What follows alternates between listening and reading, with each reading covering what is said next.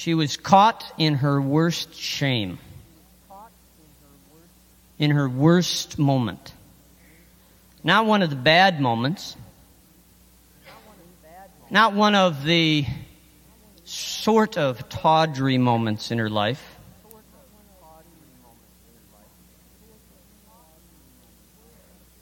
She was caught in her worst shame, at her very worst moment. Can you imagine being in her place?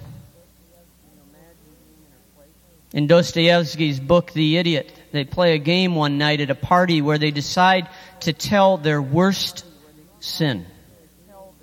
They're a bit drunk as they're doing it, but even in their drunken state, none dares tell the truly worst sin of their life without trying to phrase it in a way where they look like the hero at the end. This woman didn't have that chance. She couldn't phrase it. She didn't get to tell her worst sin. She was caught in her worst sin, at her worst moment, in the heart and the midst of her shame. She was having intercourse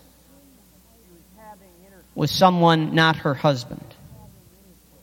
And the door burst open, and a group of men came in, started pointing fingers, yelling and screaming. She tried to struggle to put on some clothes, and they drug her out of the door. And as they went down the narrow streets of Jerusalem, they were screaming what she had done. And other zealots for the law, other people who loved the law of God, heard about this and came out of their shops, some curiosity seekers, some full of indignation because she had broken the law, not just the law of her country, but the law of God. She'd broken one of the 10 commandments. And a crowd gathered, a mob, not probably unlike what we see where mobs of religious zealots gather. And I'm not using that word in its negative connotation. People who loved the law of God, who loved God, who wanted moral purity. They grabbed her and the crowd grew and they took her up to the temple, if you can imagine. Somehow the man with whom she was having this adulterous relationship did not get brought along. He was able to slip away.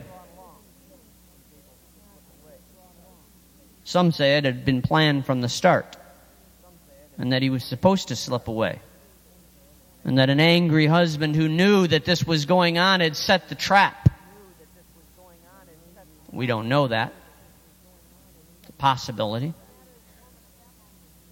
But it didn't matter to the woman at that moment. She was being dragged down the cobblestone streets with people yelling, people spitting, people cursing. And then they got to the temple, the holy temple of God. And she was brought probably before an all-male audience and thrown in front of a rabbi whom she had probably heard about, a man named Jesus, whom some said was the long-awaited Messiah. And here she was in her worst shame, at her worst moment, before the long-awaited Messiah, or at least a great prophet, and certainly a good teacher. And every male eye was on her. She knew what would happen. The penalty for this sin in the law of God was death. In that day it seems that they inflicted death by stoning, although some of the manuscripts from that era say that it was by being thrown on and mangled on rocks or by rocks. We think a little while later they changed it to strangulation. It's interesting that the adultery laws were for married women only. They didn't cover extramarital relations by married men with unmarried women. There needed to be 2 witnesses beyond the husband. And so apparently there were several witnesses who were willing to bring forth this woman that day. In fact, during that time, right around in those days, there was a growing respect, almost a hero worship for an Old Testament character who had achieved almost superhero status.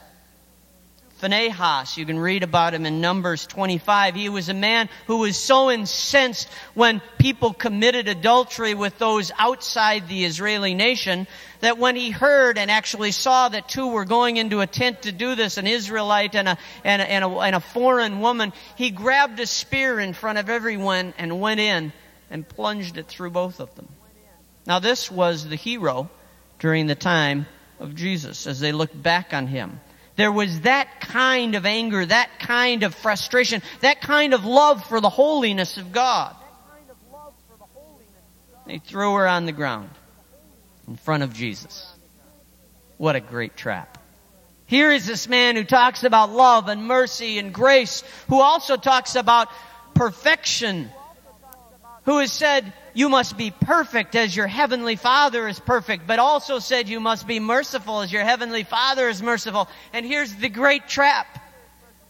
The law of God says she should be stoned to death.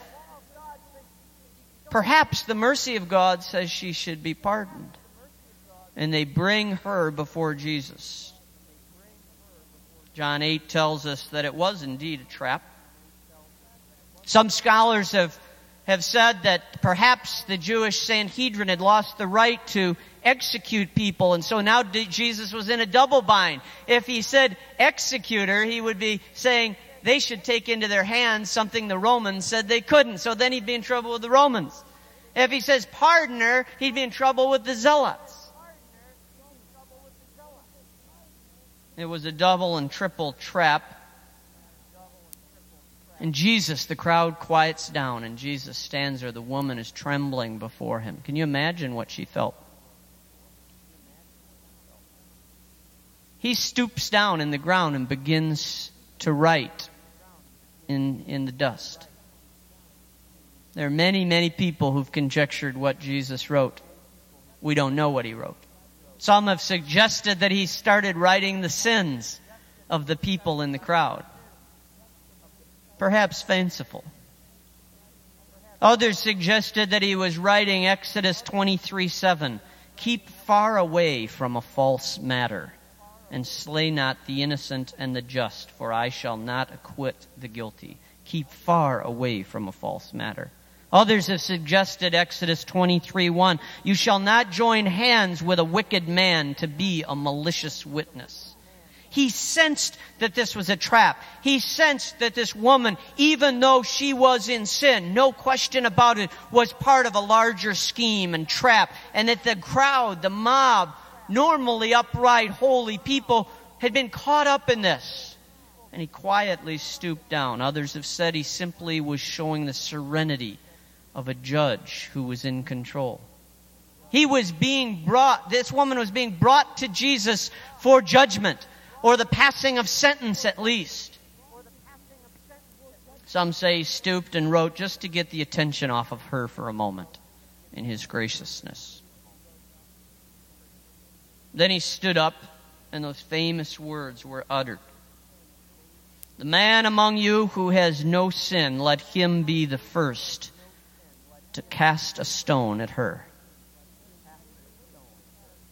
In their setting, the witnesses had a special responsibility for beginning the execution by casting the first stone. And I can imagine Jesus looking at the 2 or 3 witnesses right in the eye and saying, let he who is without sin among you throw the first stone at her, you witnesses. You know in your hearts this was a trap. And one by one, from the oldest to the youngest, some have suggested the oldest had more sins to reflect upon. I would agree with that. And they left one by one. Can you hear it from the woman's standpoint? She's sitting there and she's ready for the first stone to be thrown, the beginning of the stoning to happen, the end of her life, the end of her shame. And instead she hears the scuffling of feet and people leaving. I'm sure she didn't look up. And then there's silence. While the witnesses were leaving, Jesus stooped down again to take perhaps the pressure off them. So Jesus, straightening up, said to the woman, dear woman, where are they all? Hasn't anyone condemned you? No one, sir, she answered. Nor do I condemn you. You may go. But from now on, sin no more. Or as some have translated it, avoid this sin. Well, that's the story.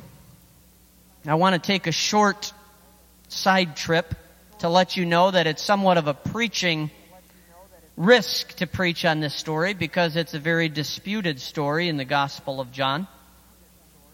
Most scholars do not believe it's from the pen of John or those who helped him edit his work.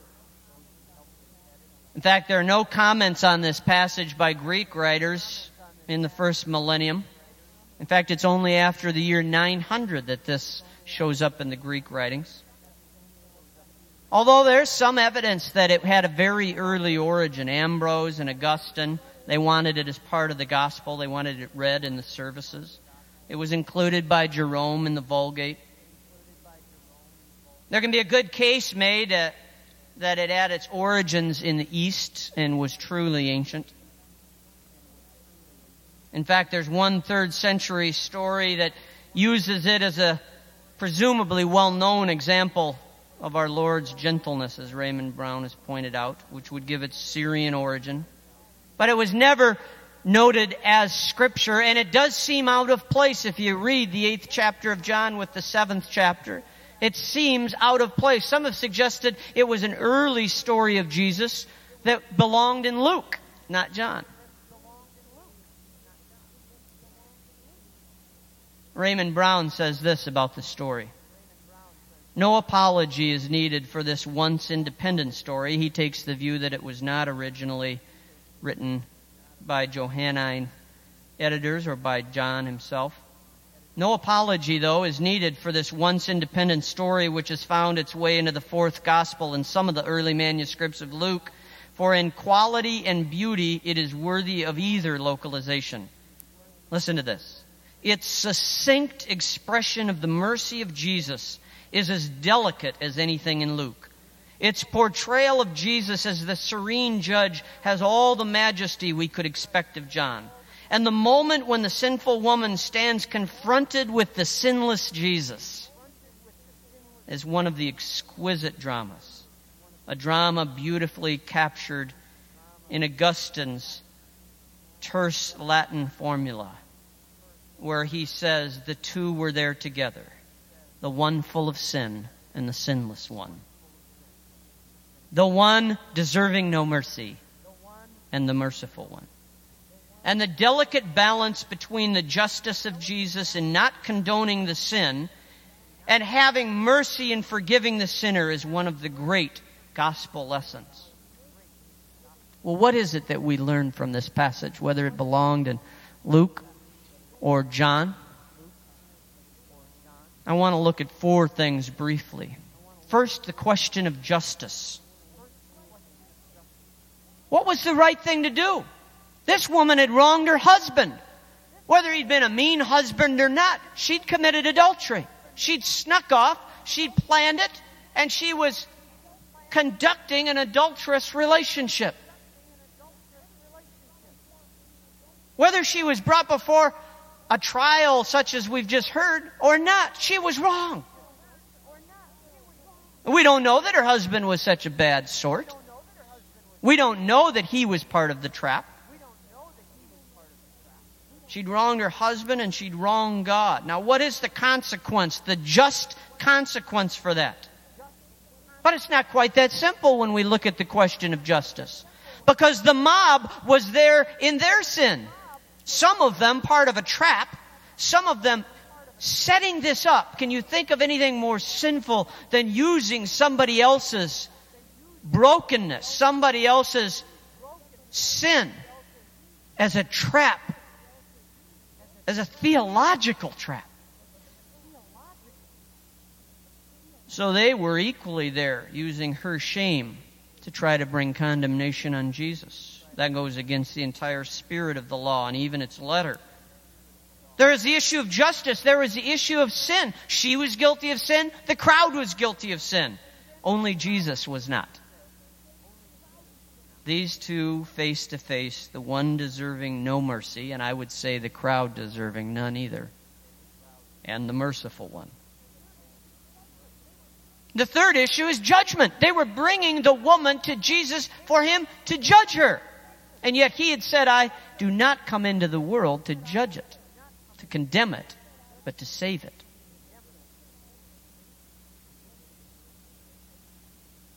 It's interesting that he meets the woman with mercy while not condoning her sin and specifically telling her to avoid that sin, or if you want to translate it in the more general way, to avoid all sin. And he grants mercy to the mob. He convicts them of their sin, and then he stoops down and writes again and gives them the chance to leave. Both were deserving judgment. Both were faced with their sin, and both were sent away without further consequence beyond what they'd borne already. And both were encouraged in the future, the mob implicitly, the woman explicitly, not to commit this sin again. In the place of deserved judgment, she was met with mercy. And out of that mercy came a call to live a completely holy life. Paul put it this way: God was reconciling the world to himself in Christ, not counting people's sins against them. Listen to that again. God was reconciling, uniting again after an alienation. God was reconciling the world to himself in Jesus Christ, not counting people's sins against them. That's a perfect description of what Jesus did in this passage. She was in sin, he didn't count it against her. They were in sin, he didn't count it against them. Yet he faced them with it. And he called them beyond it, way beyond it. Paul goes on and says, and God has committed to us the same message of reconciliation. We're therefore Christ's ambassadors. An ambassador brings the message of the administration. The message of this administration apparently is reconciliation of the world to God through Christ, not counting their sins against them. And yet in the model of Jesus, facing them with their sins. We're Christ's ambassadors, Paul says, as though God were making his appeal through us. We implore you, on Christ's behalf, be reconciled to God. God made Christ, who had no sin, to be sin for us, so that in him we might become the righteousness of God. You see, out of mercy, God calls us to holiness, to transformation. And that's the fourth issue I want to look at, the issue of transformation. I have people come up to me regularly through the 11 years that I've been here at Westmont, and they say, Bart, we love the way you preach about the love of Jesus. We love the way you preach about the mercy of Jesus. But we don't hear you telling us to quit sinning. You don't often say that we shouldn't have premarital sexual intercourse.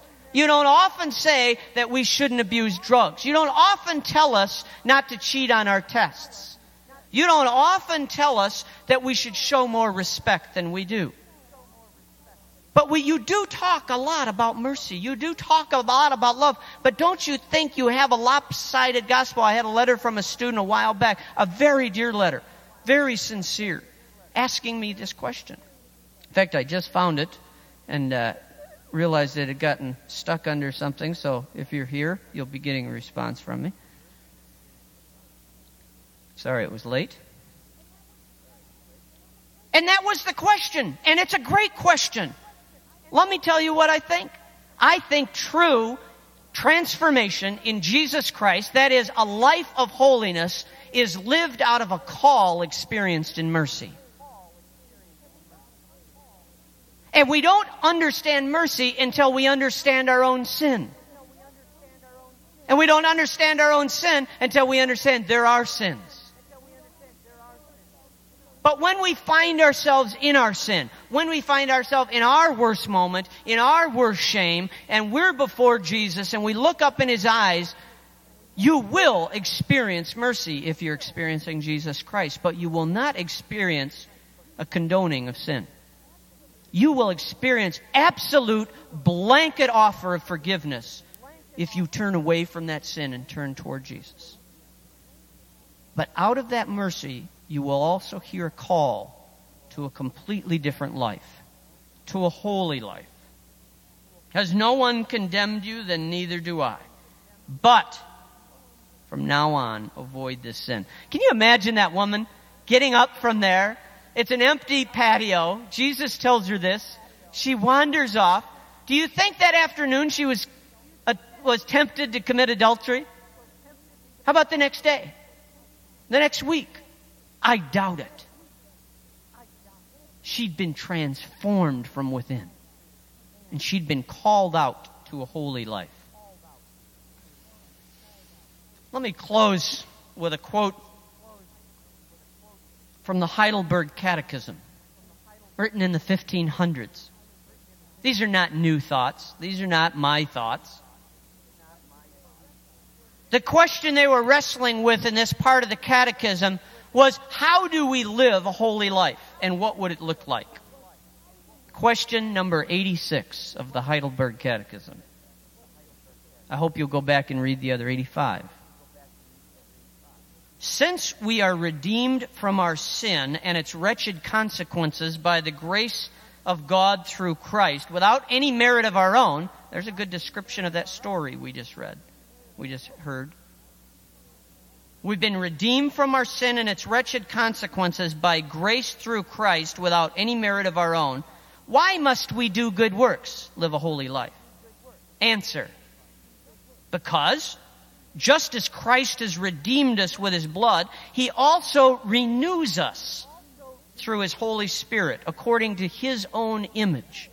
So that with our whole life, not just our religious life, I add, so that with our whole life we may show ourselves grateful to God for His goodness, and that He may be glorified through us. Question 88. But how many parts are there to true repentance and conversion? Answer: 2. The dying of the old self. Do you think something of the old temptations in that woman died that day? I sure do.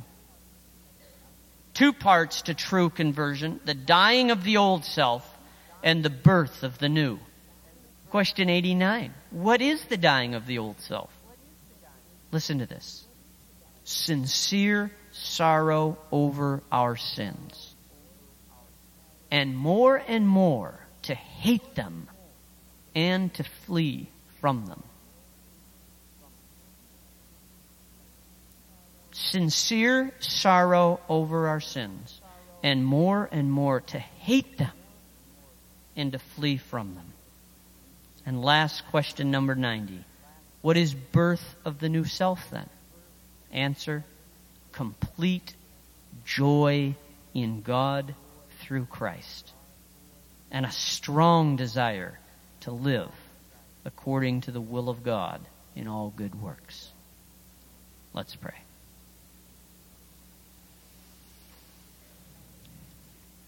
Father, may we be met face to face with our sins. In our culture, we cover them up. We're even told that sin is not sin. In fact, we're even told that sin is good.